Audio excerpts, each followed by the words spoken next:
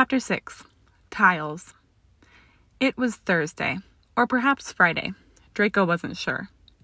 Time was slowly turning into an irrelevant and mumbled mess of forgotten hours and questionable days, and Granger's erratic patterns hardly helped.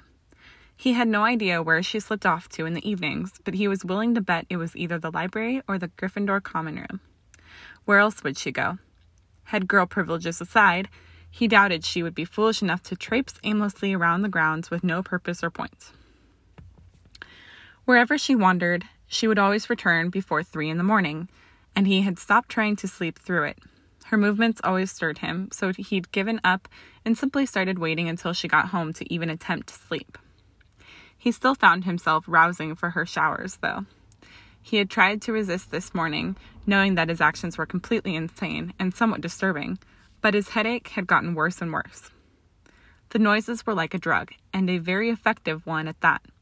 Just a few of her wet sounds, and the aching in his temple would recede. He'd yielded to the craving eventually, and that's where the morning found him now. Slumped in the usual spot, and sacrificing his dignity for his bathroom moans fix. Merlin knew he'd try, but he couldn't help it.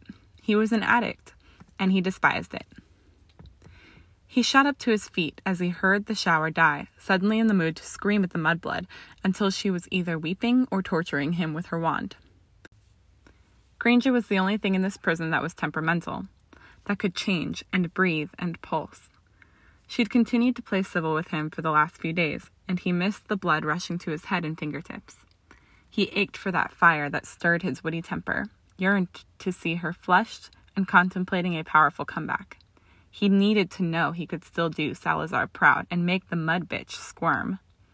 He understood agitated Granger. She was normal. He was becoming far too accustomed to shower Granger and her morning songs. He shrugged on a black jumper and slipped out of his room as quietly as he could, stopping by the bathroom door and watching the handle too intently. He could hear her bare feet padding around against the tile floor, and he tried to think of a topic for their argument. Screw it, I'll wing it. The brass doorknob rattled, and he felt the excitement begin to tease his senses, adrenaline tickling his gut with the promise of a good fight. The door opened, and he burst in before she could leave, purposefully trapping her. The shock was wild across her features as she stumbled away from him, sliding over the damp ceramics and losing her balance. It was instinctive to reach out and attempt to steady her. Just a reflex, nothing more. But his own bearings were compromised, and in a heartbeat, they were sprawled across the bathroom floor in a shallow puddle of water, skidding in opposite directions, him thwacking his head against the doorframe and her stopping just short of the bathtub. "What are you doing, Malfoy?" Hermione panted, catching her startled breath. "You scared me to death." "Bloody hell," he mumbled, sucking the air through his teeth as he touched the back of his head. "You clumsy bitch. You grabbed me," she protested, ensuring she was appropriately covered by her fluffy robe. "What in Merlin's name?" "You woke me up," he lied, flinching when he noticed some blood staining his fingertips. "Fucking hell, Granger. Jumpy much?" "Well, I don't normally get attacked when I'm leaving the shower," she huffed angrily, trying to lean back on her heels unsuccessfully. "What is your problem?" "You."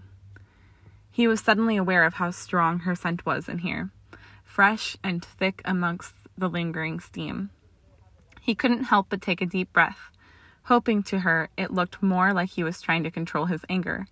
But fuck, it was intoxicating. It coiled itself around his tongue, and he could actually taste her, but the cherry tang reminded him who it belonged to. He growled, "I don't have a problem." "Then what the hell did you grab me for?" she questioned hotly. "Merlin, you are such a prick." "This is your fault," he argued, although he wondered just how threatening he could be, crumpled and damp on her bathroom floor. "You're the one who fell." "Because you scared me," she repeated, giving into her childish urge and palming some water to splash him with. She somehow managed to catch his face, and she couldn't stop her chuckle as a droplet fell from his arched eyebrow. "You Gryffindors are so mature," he drawled with perfect sarcasm. "It's really pathetic." "Oh, shut it," she grumbled, clambering to her feet with a little difficulty.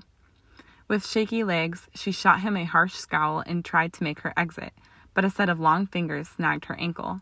She fell hard against the floor again. landing in an awkward position that made her tailbone buzz. She whined in pain and cradled her back, snapping her eyes open just to catch Malfoy's smug smirk. "And that's mature," she hissed, stuttering on another groan. "I don't give a shit," he snorted, but his arrogant expression melted when she flicked some water into his face. She smirked back at him then, too lost in the surreal situation to resist. Hermione couldn't remember exactly how the almost juvenile water fight had started, but she imagined it would be a bizarre spectacle to walk in on. Draco furrowed his brow as he absorbed Granger's amused grin, and while the new bow to her lips suited her well, it was rather unnerving. It was like she had stumbled across one of his secrets and was just waiting for the right time to throw it in his face. He schooled his features back into his comfortable frown, deciding he had allowed this to go on for far too long. "Stop being such a... You're bleeding," she interrupted, and his scowl hardened when she slid a little closer to him. "Right there, by your ear." "And?" he prompted, watching her every move as she continued to shuffle closer. "What the hell are you?" "Just let me have a look," she muttered, taking a final undignified tumble to kneel at his side. Her breath was warm against his ear, and he tried to flinch away. "Hold still," she demanded firmly, reaching into her robe pocket to withdraw her wand. "Let me just heal this. I don't want you bleeding all over my dorm." He stiffened but remained still as he felt prickling magic soothe the small cut. Or maybe it was her breath again. He had no idea. Either way, the sensation was pleasant, and it had felt like forever since he'd had the comforting lick of magic against his skin. But then, it had been so much longer since he'd felt something like her fingers against his neck, delicate and completely innocent. His lids lowered a little, and he inhaled again to steal some more of the drugging aroma. All it would take was one of her shower sounds, and his senses would cease to cope. "There," Hermione sighed, pulling away from him to inspect her work. "That's better. Does it feel okay?" His Slytherin instincts flooded his mind like a defensive mechanism, warning him she was far too close. She was doing it again, screwing with his head with gestures of kindness, and he refused to believe she didn't have an ulterior motive. Nobody could be that pure in the current climate, and it's not paranoia when you're on the enemy's territory. "Get away from me," he snarled, pushing her away. "I told you not to touch me." "But I said don't sodding touch me," he yelled, rising to his feet so quickly it made his head spin. He fired his glare back in her direction, ready to spit the things he had planned to say before, but his voice hitched. Her robe had ridden up high on her thighs from his shove, and it had also drooped to reveal one creamy shoulder with a spatter of freckles that looked deliciously like grated chocolate. Her sodden curls were slicked against her throat, and the edges of her face like stretched toffee, and every inch of her exposed skin was tinted with a rosy musk. She was completely different in the afterglow of her shower, more animated and yet still ridiculously innocent in her oversized robe. It was appealing. "Fuck this," he grumbled to himself, turning on his heel and stalking out of the bathroom to leave behind a very confused witch. Hermione blinked as the remains of his shadow abandoned her on the cold floor, leaving her brain to stew over what exactly happened. Malfoy's behavior had become less and less aggressive with each day that passed, proof that a mother's advice was sometimes worthwhile. Acting civil had clearly been the right way to go. Now, he was simply snappy and bitter, but she couldn't decide if he was simply losing the will to fight or adjusting to his predicament, adjusting to her. She hoped it was the latter. Hermione found herself stifling a giggle as an image of the ever-graceful Malfoy slipping to the floor stole her mind. As much as she respected Professor Flitwick, she had mastered the Engorgio charm a few months ago, so her concentration had naturally started to sway. The morning had made her realize that her blonde house guest was nowhere near as threatening as he had initially been, and she couldn't help but find the transformation a little intriguing. He was still a git of epic proportions, yet his temper had simmered. It was barely noticeable, but it was there, etched into his pale features and softening his posture. The rage and fire that was always so present when he screamed at her had faded, and she had a feeling that he simply picked fights with her now out of principle and routine. Then again, that might just be her inner optimist, but she couldn't help but think his earlier smirk was a good sign. "You look a bit more relaxed today," Neville commented, making her jump. "Good news?" "No," she shook her head, feeling a little guilty. "I just had a good night's sleep, but Harry should be sending me an owl soon. I'll let you know when he does." "Thanks," he smiled, attempting again to enlarge the figurine he'd been given. She watched him with a distant fondness as the minutes ticked away. It was the last lesson of the day, and the mention of Harry and Ron had roused her determination to stick her nose in a book to help their task. When Flitwick dismissed the class, she offered Neville a quick nod before she darted for the door, ready to start her reading. But a familiar face in the corridor paused her footfalls, and she felt dread seize her chest as she took in the headmistress's dire expression. "Miss Granger." "The boys," Hermione blurted, her eyes going wide. "Are Harry and Ron—" "Mr. Potter and Mr. Weasley are fine," the professor assured, and the younger witch released a shaky breath. "However, I do have some bad news." Hermione noted that the woman's face was worryingly reminiscent of how it had been at Dumbledore's funeral, and she nervously edged closer, blocking out the sounds of the students returning to their dorms. "What is it?" she asked quietly. "Is everyone okay?" "I think it's best we discuss it in my office." He was sat on the kitchen counter again, tapping his index finger in time with the ticks. The minute hand had just twitched to 3 minutes past 6, and Draco eyed the clock suspiciously. Surely the contraption must have malfunctioned, but then that was almost impossible for magical clocks. Yet the prospect of Granger being late was even more unfathomable. He'd finished the vegetable broth she left him a good hour ago, anticipating her return as he had plotted to set right his mishap from the morning. He still couldn't believe how he'd acted, like some idiotic child finding amusement from rain puddles. Was it any wonder she was beginning to relax in his presence when he was behaving so foolishly? Well, it had to be rectified. Knowing Gryffindors and their fetish for friendships, this would only encourage Granger to be more civil towards him. She was a mudblood, and imprisoned or not, he was superior. She needed to remember that. She needed to remember she was below him. Figuratively, of course. Well, that had been the plan, but she was over an hour late. If he could think of one positive trait to associate with Granger, aside from her pesky intellect, it would be her ability to always remain punctual. He hated people who were late and disorganized. So just where the hell was she? The dorm was starting to feel eerie with her absence, and he wondered again if this would constitute as paranoia. The air felt humid, and he would swear her aroma was starting to fade. For reasons he refused to broach, he didn't like that idea. He was contemplating a shower to chase his sudden anxiety when the door finally clicked open.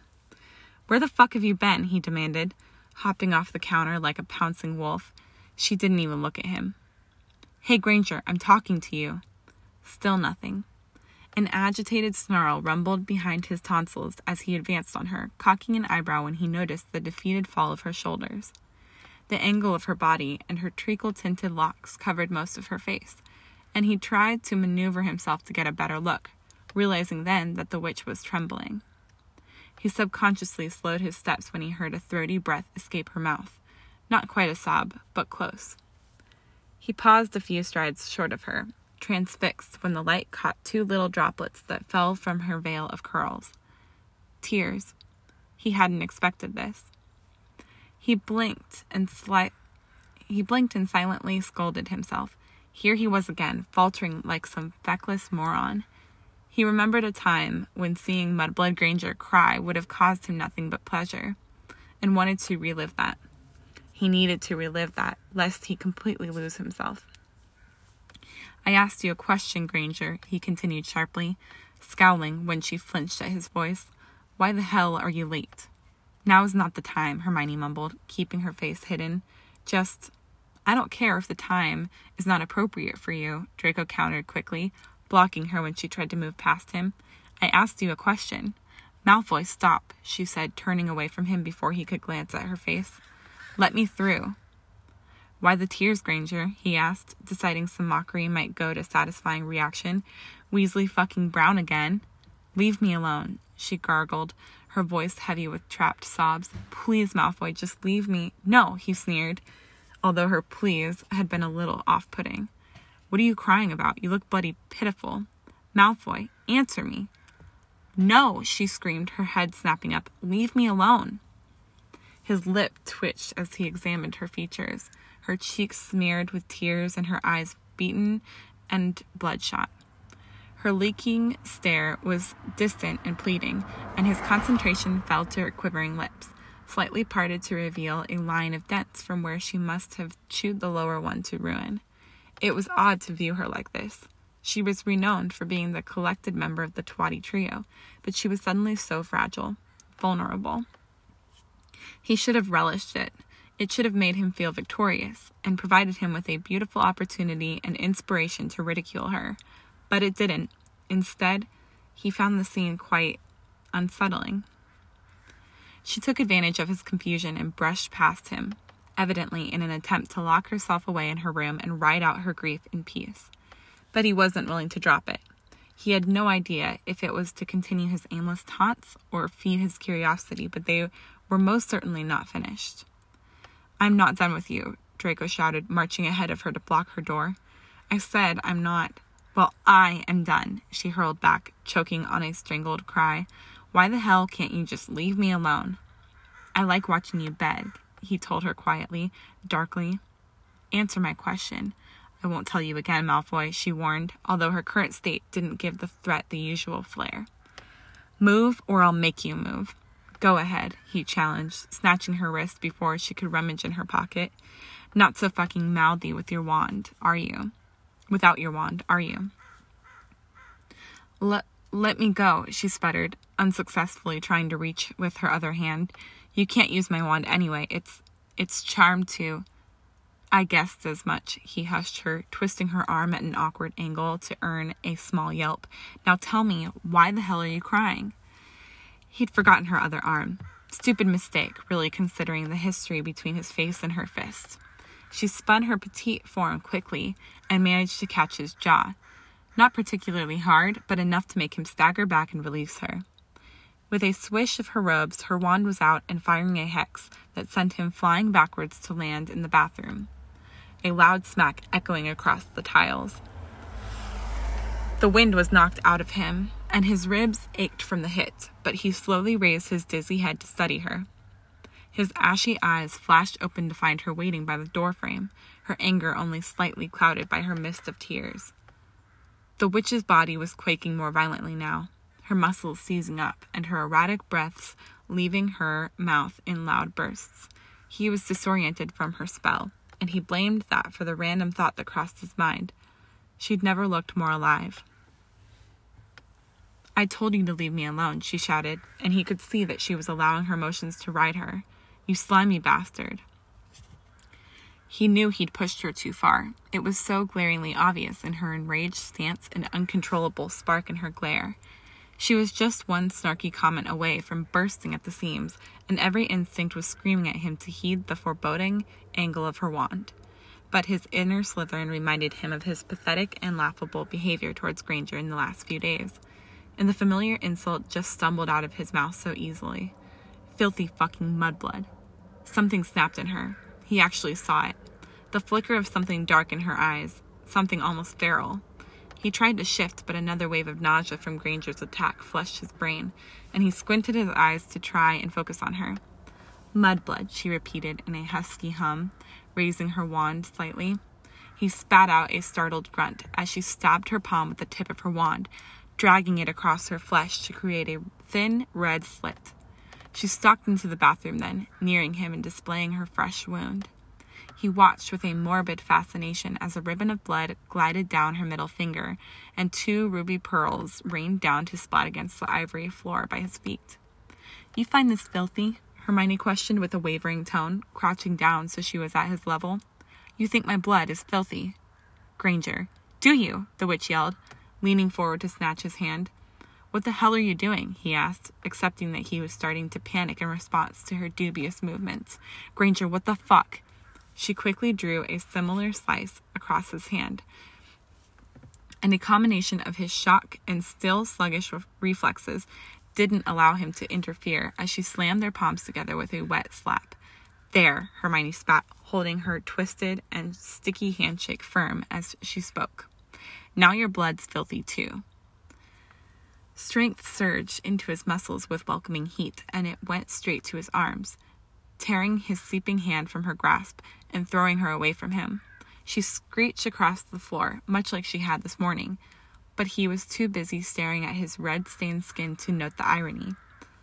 The worst thing was he couldn't distinguish her blood from his. It was all the same shade, and he had no idea what that meant. His wide and disturbed gaze slowly wandered over to Hermione to find her staring at him, her expression horrified and stunned. The ominous edge that had marred her features was gone, and her familiar innocence was back in place. Both of them were breathing heavily, and the sounds ricocheted between them as he tried to regain his wits. There were too many emotions swimming under his skin: anger, mortification, confusion, but it was too much to absorb. So he simply sat there, frozen to the spot with their eyes linked and their chests heaving. The scene was so oddly reminiscent of their strange morning, but the differences were so significant. There were no playful smirks or childish splashes, just them and the blood. He could feel the metallic tang invading his nostrils, and he suddenly missed Granger's natural state. "Oh my God," she gasped, her movements jerky as she leaned on her knees. "Oh my God, Malfoy, I am so sorry. Don't come near me," he growled, pressing his back hard against the wall as she crawled towards him. "Don't fucking touch me, you crazy bitch." I can't believe I did that," she stuttered sadly. Fresh tears glossed her cheeks and lips. "Here, let me see. What have you done?" he mumbled, glancing down at his wound for a moment before he roughly pulled himself to his feet. "What the fuck have you done?" "I don't know," Hermione whined loudly, shrinking away from him as he stormed past her. "Where are you going?" "Away from you," he snapped as he stomped out of the room, pausing outside the door to give her a final glare. "Don't come within an inch of me." "Malfoy, please," she blurted, but he'd already disappeared. "Let me explain." All she got was the bitter clap of a slammed door. Her body was shaking violently, bordering on convulsing as she coughed up her cries. Curling herself into a tight ball, her moans and anguished whimpers were barely muffled as she buried her face behind her arms. She let it all go, sobbing until her gut physically burned, and then some more. On the other side of the wall, Draco settled himself on his bed and listened intently to her grief. Sweet Merlin, he missed her calming shower sighs. He examined his messy hand with a scowl, searching again for any possible indication that their blood was different. But there was nothing. Same color, same texture, just the same. I shouldn't have goaded her. He shuttered his eyes, wondering why the hell he suddenly felt guilty. He should have been roaring with rage and scheming to cause her pain in return for what she had done. But all he could do was question what had made her snap. He wanted to despise her, to charge back in there and bask in her distress. But he didn't. He didn't hate her. Hermione had no idea how long it took for her cries to subside, but she would safely assume it had been at least 3 hours. All of Hogwarts' background noise had fizzled out, and her dorm was definitely darker. Her eyes fell to her normally pristine tiles, frowning as she studied the telling red smears scattered around her. The crimson fingerprints held her attention for a moment, reminding her of poppy petals in the snow. They were Draco's fingerprints. She would probably never know why, but she was desperate to apologize to him and try to rationalize her actions. She was so angry at herself for taking things out on him, for losing her head. She was supposed to be the sensible one amongst her friends, the voice of reason, and look what she had done. Her puffy eyes turned to inspect the slash from her ring finger to her thumb, and she noted that the blood had already started to coagulate. She realized then that at no point had her self-inflicted gash caused her any pain, and she couldn't help but wonder if Malfoy was hurt. Tucking her teeth into her bottom lip, she forced her hand to remain steady as she healed the damage. A couple of whispered incantations later, and the bathroom looked completely normal, save the broken witch in the center. She stayed still for a couple of stolen minutes, desperately trying to summon the scattered remains of her dignity and courage. She needed to see him. She needed to explain. Using the sink for support, she dragged herself off the floor and clumsily left the cold tiles on wobbly legs and a pang in her chest. She swallowed a nervous lump away as she faced his door, slowly bringing up her hand to drum her knuckles against the wood softly. "Malfoy," she called, "can I come in, please?" "I told you not to come near me," came the gruff response, but she'd expected that, and she refused to be deterred. "Alohomora," she mumbled, taking a deep breath before she pushed open the doors. She edged into his room anxiously, her damp gaze finding him sitting upright on his bed and looking so much calmer than she'd expected. "Malfoy, I thought I made it quite clear I didn't want you here," he interrupted evenly, dangerously low and smooth. "I know," Hermione murmured, taking some more steps towards him, "but I need to explain." "Get out," he demanded, not once looking at her. "I don't want you near me." "Draco, please," she begged, tossing her pride to the wind. She'd screwed up, and he had every right to know why. "My blood won't actually stay in you. Your system will have already—" "I am perfectly aware of how my anatomy works, Granger," he drawled, and she saw his jaw tense. "Leave." Merlin knew why she decided that crawling onto his bed would work in her favor, but some part of her had seemed to think that if she was closer, he would be more likely to listen. He finally fired his steel-silver eyes in her direction, but still there was no sign of the contempt she had prepared for. He simply looked at her like he'd never seen her before, and for some reason that bothered her. Draco had no idea how to act in her presence. Every cell in his muddled brain was telling him to grab her and dump her outside of his room, repeating it until she got the point, but his confusion had somehow beaten his fury, and he needed to know why she'd done it. He knew enough about biology to acknowledge that her muggle blood wasn't infecting him, but that wasn't the problem. It was her. He would swear she would feel her in his system, dancing in his veins and affecting his mind. That was the problem. "I'm so sorry, Draco," she sputtered, drawing his attention back to her. "I really am. I'm so sorry." There were two things that made him flinch. The first was her use of his given name, and the second was her practically gushing her apology. He quickly scanned her features, finding only a sincerity that was strangely refreshing when he compared to her earlier emotions. The emotions that had led to this. I found out that Professor Burbage was killed today," she revealed carefully, and he could see she was trying to resist the new batch of tears behind her almond eyes. "By Voldemort." He blinked. Her outburst made sense now, but he hadn't heard that name since Snape had abandoned him here. He realized then, for the first time, that he couldn't consider her an enemy. It just simply didn't make sense when the same creature wanted them both dead. No, not enemies, but certainly not allies. Just somewhere in between. "She was a friend," Hermione continued with a slight sniffle, "and when you said those things, I took it out on you, and that wasn't fair." Draco remained silent because he had no idea what else he could do. The temptation to yell at her for being so stupid was there, but it wasn't pushing through. That infuriating guilt just wouldn't budge, and an annoying little voice in his head kept telling him that he should have never taunted her. Since when did Granger become a factor for his flimsy conscience? If he had to guess, he would venture around the time she'd started leaving him meals. "I'm so sorry," she said again, a lonely and stubborn tear slipping past her lashes. "I promise I will never do anything like that again." He regarded her, feeling her honesty wash over him like a sedative. He took a deep breath and ignored the urge to sigh when her scent settled back into his senses. It was a little salty with the influence of her tears, but still undeniably hers. He didn't want to shout at her. It didn't feel right when she still looked so vulnerable.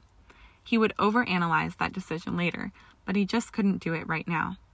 "Please say something," Hermione implored, leaning a little closer. "Anything." He chewed the inside of his mouth and arched an eyebrow. "If you ever do something like that again," he started, enunciating each syllable crisply, "you will regret it." The specifics weren't necessary. He could tell she knew he meant it. "Okay," she nodded numbly. "I won't be in here forever, Granger," he told her, "and I will remember everything you do. Do I make myself clear?" "Yes," Hermione whispered, looking more relieved than he'd liked. "I really am sorry. I got that. Draco stopped her with a roll of his eyes. Now leave me alone. She didn't move. Does it hurt? She asked timidly, gesturing to his injured palm. No. Let me clean it, she requested, extending her arm to offer her own hand. It will just take a second. I can clean it myself. Please, she cut him off, earning a frustrated sigh from the pale wizard. It's best if I heal it and... Fucking fine, he growled, thrusting his hand into hers and reasoning that it would make her leave faster. Hurry the hell up, Granger. Hermione anxiously licked her lips before she angled her wand, gliding it over the gash she had caused. It would take a couple of minutes, she realized, and the silence was too heavy for her. She raised her eyes to watch his face, but his harsh glare made them wander to the rather large pile of books on his bedside table. "You've read that many already?" she questioned, her brow creasing with interest. "I just skimmed them," he revealed in a reluctant grumble. "I've read them before." "I'm not surprised," she said, her voice still uneasy and laced with nerves. "There are textbooks." "From our previous years," he finished for her. "Yes, I had noticed." "Then why do you read them?" "There's hardly a wide variety of activity options." Draco scowled at her, realizing then that he was effectively holding hands with Granger on his bed. He needed to get her away. Now. "Hurry the hell up. Almost done," she muttered, stroking the tip of her wand over the final specks of blood. "There, is that okay?" He quickly ripped his hand out of her dainty fingers and checked his hand before he nodded his head towards the door. "Piss off then, Granger." Her honeyed gaze drifted over to his mountain of books again, and she parted her lips to say something. Whatever it was, her Gryffindor courage had clearly gone dry for tonight, and she clumsily left his bed and shuffled out of his room. Only when his door was securely closed did he allow himself to exhale, massaging the bridge of his nose and replaying the odd events of the last few hours in his head. If ever there was a sure sign that this place was starting to affect his sanity, today had been it. He looked down and ghosted his fingers across his freshly healed skin, finding no evidence that she had ever torn open his flesh. He was adamant he could feel her, though, coursing through his bloodstream, and he blamed the invisible flames of her essence for his inability to catch sleep until dawn broke. When he roused at some point in the early afternoon the next day, he did as he always did, dressed in the usual clothes and headed up into the kitchenette to see what Granger had left him to eat today. Cottage pie, one of his favorites. And next to the steaming pot was a peculiar stack of books, none of which he'd ever seen before.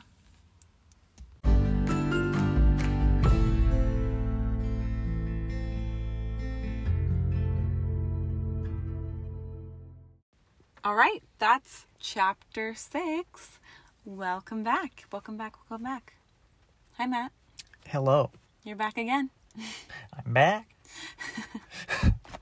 Thank you for being back. I roped him into one episode, and then suddenly it's become like 6 episodes that he's being a guest on. So, yeah, thank you.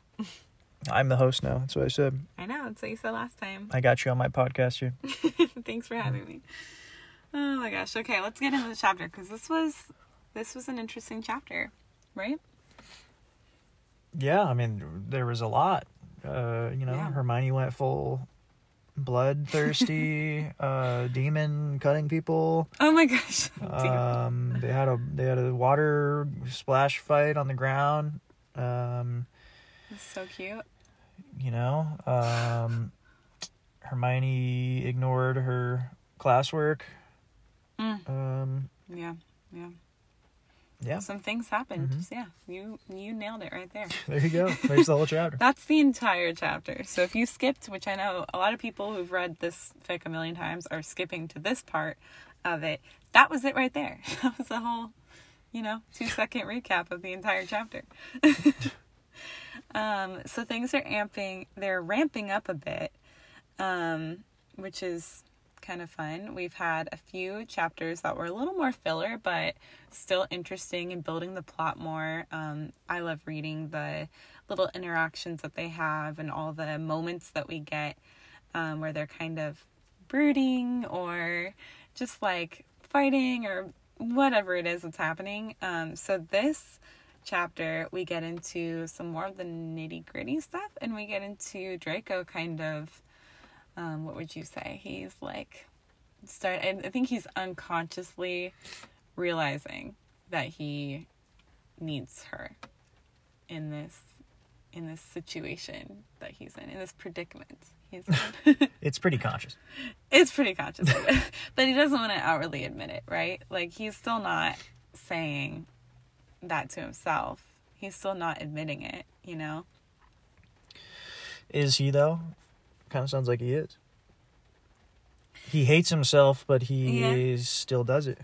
Well, one of the first lines in this chapter is, he was an addict and he despised it. So I guess, yeah, you're right. Like, he does kind of admit it to himself, but I mean, he also hates it. He hasn't fully accepted it yet, right? Yeah. Well, he better not get into Hermione's drug collection that she has going, because that was a big theme in last episode, or last chapter. Yeah. So now there's 2 addicts in this story, Oh my gosh. and I mean, we want this to be a nice, clean story. You know, there's children listening to this podcast, probably. I hope there are no children listening to this. I mean, there probably is. I mean, Matt, oh my God. you gotta be wary of these things, you know? I mean... Yeah. That's fair. That's a fair point. Yeah. Sure, yeah.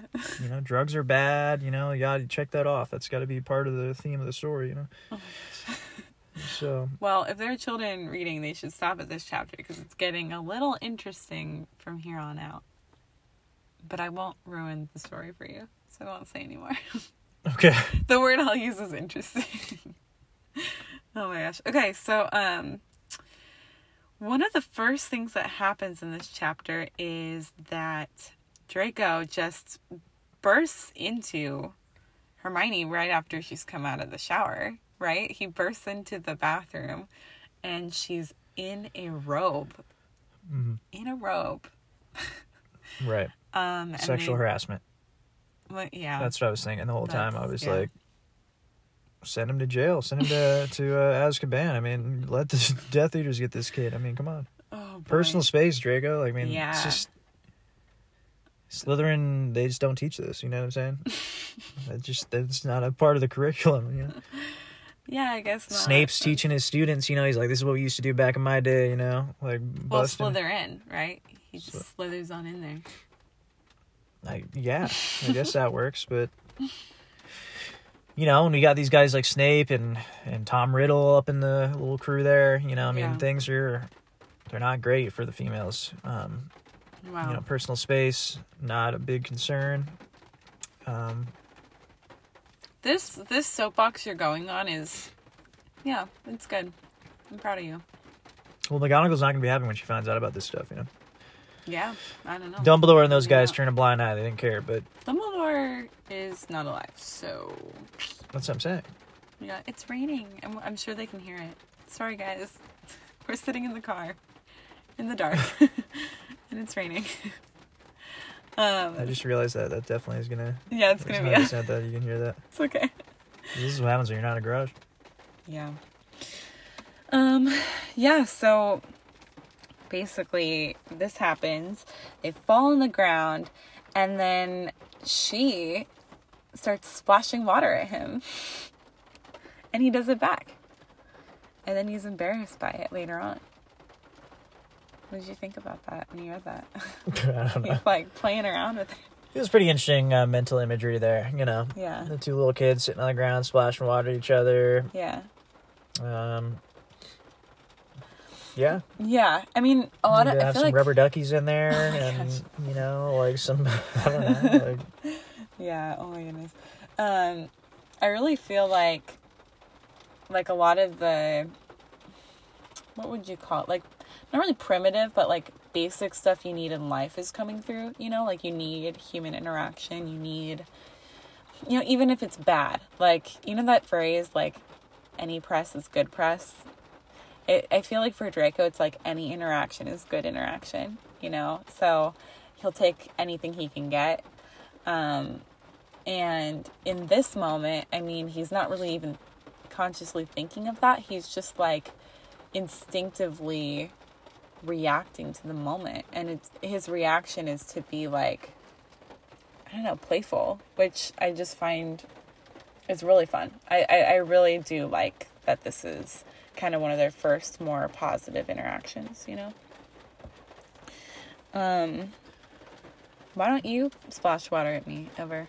It's raining. Probably because we're not scooting around the floor of the bathroom. That's typically, true. you know? Yeah, not an unusual day. And since I'm a good-mannered human, I wouldn't burst into a bathroom This when is true. female is just taking a shower. I mean, that's just... Yeah. It's like a lawsuit waiting to happen. That is pretty bad, yeah. But it's Draco, and this was also written in 2010 when those things were not zero consideration for this kind of thing in 2010. Yeah. People didn't even know what like sexual harassment and that kind of stuff was. Okay, so next we have Hermione in class, and she is not wanting to do any work. She's like thinking, which is not like Hermione, right? Like I felt like that was an interesting little tidbit, because we feel like we're getting a lot of like Draco and how he's being changed by all of this internally, but we're also getting a little tiny bit of like what's happening with Hermione too, you know? Yeah. She can't focus on her studies because she's too preoccupied that her boyfriend's all by himself up in her... Boyfriend, no. All up in her dormitory. They're not there. And she's daydreaming about his luscious blonde locks. She is. Oh my gosh. Waving in the wind. Oh my gosh. And that just about sums up her classroom experience these days. Sure. It's like, come on, Hermione, can we please focus on the things that are important here? You know, these teenage girls, it's all they care about. Okay. Yeah. Okay. Well, moving on then. So, then Sweet McGonagall comes in, and she gives Hermione the, bad news about Charity Burbage. And so this is like the lead up to all the bad stuff that ends up happening, because Hermione comes back.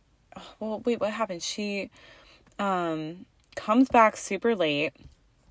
She's crying, and Draco is like ready for a fight, because he's feeling super embarrassed from that morning, when he was like letting down his guard and splashing back at her. So she, she's not having it though. She's not having a fight. She doesn't want it. And so he finally, he calls her a mudblood, and then she takes her wand, splashes her hand, gets all bloody, and then does the same to Malfoy and like presses their hands together. Like, what did you think about that whole section there? It was pretty bold. More weird cannibalistic tendencies from Hermione here. I wasn't expecting it, but cannibalistic. Yeah, I guess it makes sense, I mean, Gryffindor people, they're pretty bloodthirsty people in general. Really? What's your assessment of Gryffindors? Okay. I've kind of got that sense through the main books, Oh, gotcha, yeah. Okay. I always was kind of thinking that, maybe Harry or Ron were like kind of closet cannibals actually the whole time. That was kind of what I was thinking. And oh my God. It was actually kind of interesting that I started reading about that in this fic, because I was like, I kind of thought that actually the whole time. Yeah. It kind of made sense that Hermione did that. It's a really interesting observation. Draco was kind of thinking the same thing, though, it seemed like, because when she was coming at him with her bloodthirsty, whatever, primal rage thing, he was kind of just sitting there also in shock. So, I mean, clearly I wasn't the only one. Draco was surprised, but not that much, I guess, Yeah. I mean, what I find really interesting about the whole aftermath of this is that Hermione, like, she realizes what she's done, and then she, like, just apologizes so much to him, which I understand, like, that's her character, that's what probably needed to happen. It's just also, like, he was so nasty, like, he's been so nasty to her. He's been so mean and so nasty, and, I mean, he's been kind of physical with her at a couple of times, too, she's, like, fought back with her wand, but, like, I kind of understand where, like, what she was going through there, right? Like, just being so angry and already being so devastated by, I mean, Charity Burbage was the Muggle Studies teacher, right? So, like, for him to, for her to be in that vulnerable state and already being so sad about this teacher she was so close to, who taught Muggle studies and had an appreciation for Muggles, and then to, like, for Draco to be like, you mudblood, still look down on her. Like, I kind of understand her reaction. Is that a real professor, by the way? Mm-hmm. Yeah, that's like... It seemed like it was... in the movie... Charity Burbage, or... Burbage, yeah. In the movie, when, like... I think it's the beginning... Shoot, when is it? It might be the beginning of 6, or 7. I don't know, sorry. But, they're, like, at Malfoy Manor, and Draco's there, and he's with his, like... dad, and like Lucius's wand. I think that's when Lucius's wand is broken, and Voldy is like, he like levitates the crying woman over the table, and then Snape is there too, and he's like, Nagini, he's like, Avada Kedavra, and then he's like, Nagini, lunch, and yeah. So that was her. So basically in this fic, the whole like different thing is that that still happened, but instead of Draco being at the manor for that, he's in hiding for that. So it still happened, and Hermione's not out Horcrux hunting. She's here, right? So like this is just where it diverged and where we're getting this alternate story. But those things are all still happening. The things in canon are still happening. So interesting. Yeah. So people getting eaten. That's, we were talking about the cannibalism thing, and like, there we go. Well, by Nagini, which I guess she was once a human, so. Nagini was also, Nagini I forget shapeshifted as that old lady in the 7th one. I forget what the, like, no, but in Fantastic Beasts, she used to be, like the woman in the cage. I have only seen it one time or 2 times or something, so I don't remember. But anyway, so yeah, that whole thing happens. And then I kind of, like what I was saying, I kind of understand her anger, like, and her frustration there. And that, he even recognizes it too, because he even thinks to himself, I shouldn't have goaded her.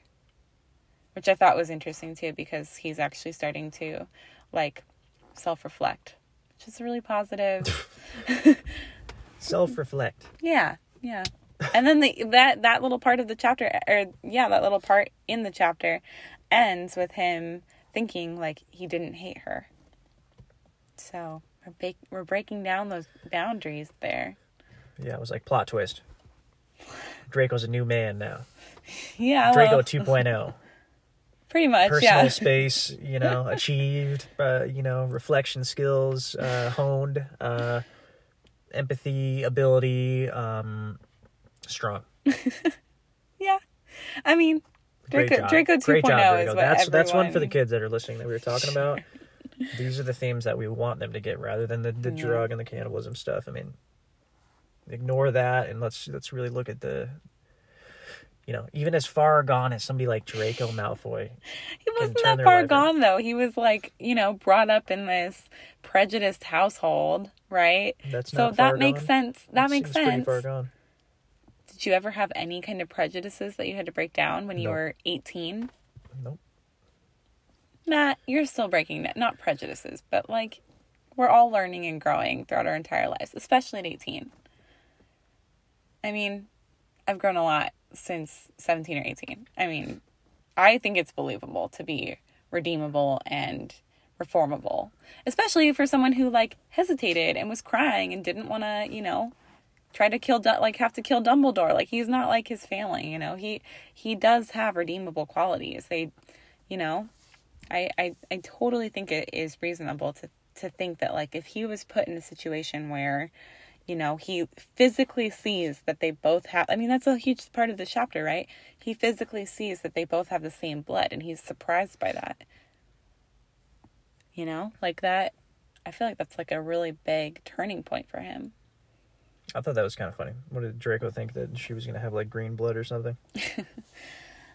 Really no, he thought it was going to be dirty and like mud blood. Like, he really did. Is that what they actually mean by that? They actually think there's mud in there? No, but it's like dirty blood, right? Like, that's what they think it is. Right. Maybe Draco actually thought that, though. You know, he's like, where's the dirt? Yeah. Well, they look down on squibs Where's the and, dirt? you know, Muggleborns, apparently, according to Harry Potter Wiki, I was just reading this the other day, but apparently the Muggleborns come from, like, someone in their ancestry was a squib, you know, like had witch or wizard as a parent. That's a or fun both word, parents. by the way. Squib? Mm-hmm. Yeah. And then they had a squib, and then the squib married a muggle. And so then they had muggle children. But the magical gene was recessive. So at some point later, you know, that's how Hermione, like someone in her ancestry, like was a squib. And then someone before them was like a witch or wizard or both, you know. So she has magical blood in her. It's just Was really, there like really far a back. Hogwarts biology class where they talked about this kind of stuff? You know, I don't think recessive magical genes and squibs and all this stuff. You know, I just imagine them sitting there and doing their little Foursquare genealogy stuff like we did in our biology classes.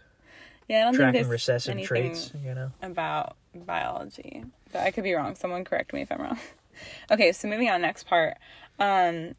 We get this sweet little moment, right, of Hermione letting herself into Draco's room as he's sitting there bleeding, and from what she had, you know, done. And then she climbs on his bed, and your face right now.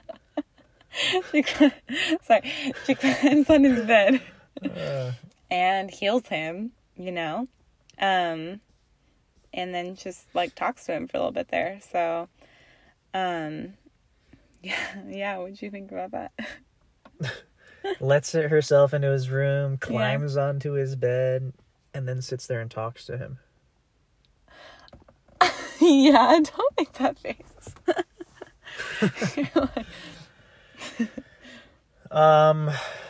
Yeah, I was just great intentions by Hermione. Yeah.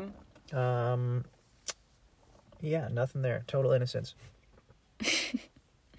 I think it was. I think she's trying to... I don't think she's trying to be, like, sexual or anything. Like, she's trying to break down, like, the barrier, right? Like, she sees that there's something else in him, and there's an intrigue about him, and so she's, like, you know, wants to be more comfortable with him. Well, we see that from the beginning, too. That's kind of built from the beginning, where, like, after days of fighting with him, it's like her room is her sanctuary, and she wants to feel safe there. And so it's like, how, you know, can you just go to your room and like fight with somebody every time? No, like you have to somehow figure out a way to work it out. And I think that's like what she's searching for, is like, I don't think her intentions are to crawl on his bed and be like, you know, start something with him. I think her intentions are like, let's just not be hateful towards each other. Like, let's just be like real humans and be like vulnerable, right? Maybe. I think they were trying to fight for a couple chapters there, so that was actually part of it, I think. Yeah, but I mean, like, what's the true motivation behind both of their moves, right? Like, he wants to be safe, you know, but he also doesn't want to feel any sort of, like, you know, what's the word for it? Like, he doesn't want any kind of, like, hit to his pride, you know? Like, he wants his pride to be intact, and to be vulnerable is, like, not even part of his, it's not even in his thoughts, right? Right, but he's not been doing a great job of that. Oh, no. I mean, he's not great at that at all. But I don't know. I just feel like that's part of his motivation for a lot of his anger and stuff behind, you know, just who he is. Yeah. Well, I guess we'll see as he changes. 'Cause it seems like there's a lot of changes happening to Draco here. It's like, I'm not even sure it's the same Draco next chapter. It's like, which Draco we getting this time? No, he's just nice building... Draco? Evil Draco? Yeah, Cannibalistic Draco? No. Drug addict Draco? I mean, we just don't know where he's going. No, it's being built up to... How many chapters is this fic, you said? 49? 45? 49. I mean, just the amount of changes we've seen from Draco in just 6 chapters.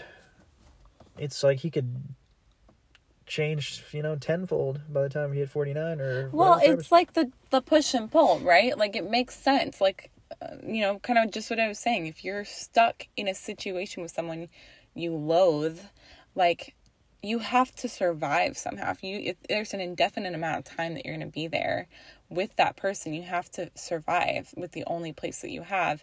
So, like, do you sit there and you put all this effort into fighting that person, or do you somehow work it out and break past whatever boundaries? I mean, I feel like that's what's happening. And Hermione's the one that's kind of driving a lot of that, but he's got to get with it too, Like, there's a person behind the angry, prejudiced boy, Like, there's a person behind there, and she sees that. We see that in the original books. We see that there too. So, like, it makes sense that it would be, that, I don't know, just that he would get past some of that in this situation, I think. I like your optimism. That's good. Thank you. I think he's going to come full circle, and then he's going to be an asshole again. Oh, jeez. Maybe. Yeah, we'll find out. Okay, so the end of this chapter is basically that, she heals him all up, and then she asks him if he's read any of the, Muggle books that he's got on his little side table there. And yeah, he says, there's not much else to do. So, yeah, I thought that was interesting too, because, like, it's something he probably wouldn't ever have done without, Hermione being there, or without them being in this situation, reading Muggle books, right? How meta would it have been if the top book had been a Hermione fanfiction? Oh my gosh. Like, what would you have done? Screamed. No, that wouldn't have made sense. It would be funny if it was like Raylo, though, like, what's that? Ray and Kylo Ren. Raylo, yeah, that's a big fandom too. That's pretty interesting. I want more like Ray R2D2. Oh my god. If we're gonna go there, how does that even work? I don't want to know. Never mind. It's like the year 3000. They figure things out by then. I don't know. Oh, jeez. Yeah. Okay. Well, and then the very last bit of this is that she had left him some more books to read. So I thought that was cute. And she left him some cottage pie, which is his favorite. It's just so cute. It's so just cute. Cuteness overload. I can't handle it. No, it's so cute. Overload. It is super cute, though. I love it. And we're getting into more of the cuter stuff, too. So I like it. Well, what are your predictions for next chapter? I already told you. He's going to start reading those books that Hermione gave him, and the top book's going to be a Hermione fanfiction. And then this story is going to converge into another Hermione fanfiction. Oh my gosh. So he's going to, like, open the first page, and then it's just going to start a new fanfic. And you're going to be like, wait, what the heck? We were just reading that fanfic. But then it's going to be another story within a story. Yeah, oh my god. And then you can see where I'm going from here. Obviously, there's going to be some sort of book later on in that story, and then we'll start another story. Yeah. And you'll get so deep into this story that you're not even going to sure what story you're reading anymore. That's my prediction. Sorry, I'm just yawning. What? Are you bored of my story already? I mean, it was a little much. Okay. I thought it was a pretty good idea. Yeah. Well, hey, thanks again for having me on your podcast. I appreciate it. Yeah, thanks for coming on here. It's hard to get guests these days, and it's a tough business that I'm in here. A lot of big Hermione podcasts I'm competing with in prime time here. So it's good to have your expertise on here, Yeah, glad to help. Great. Well, we will see you next time, guys.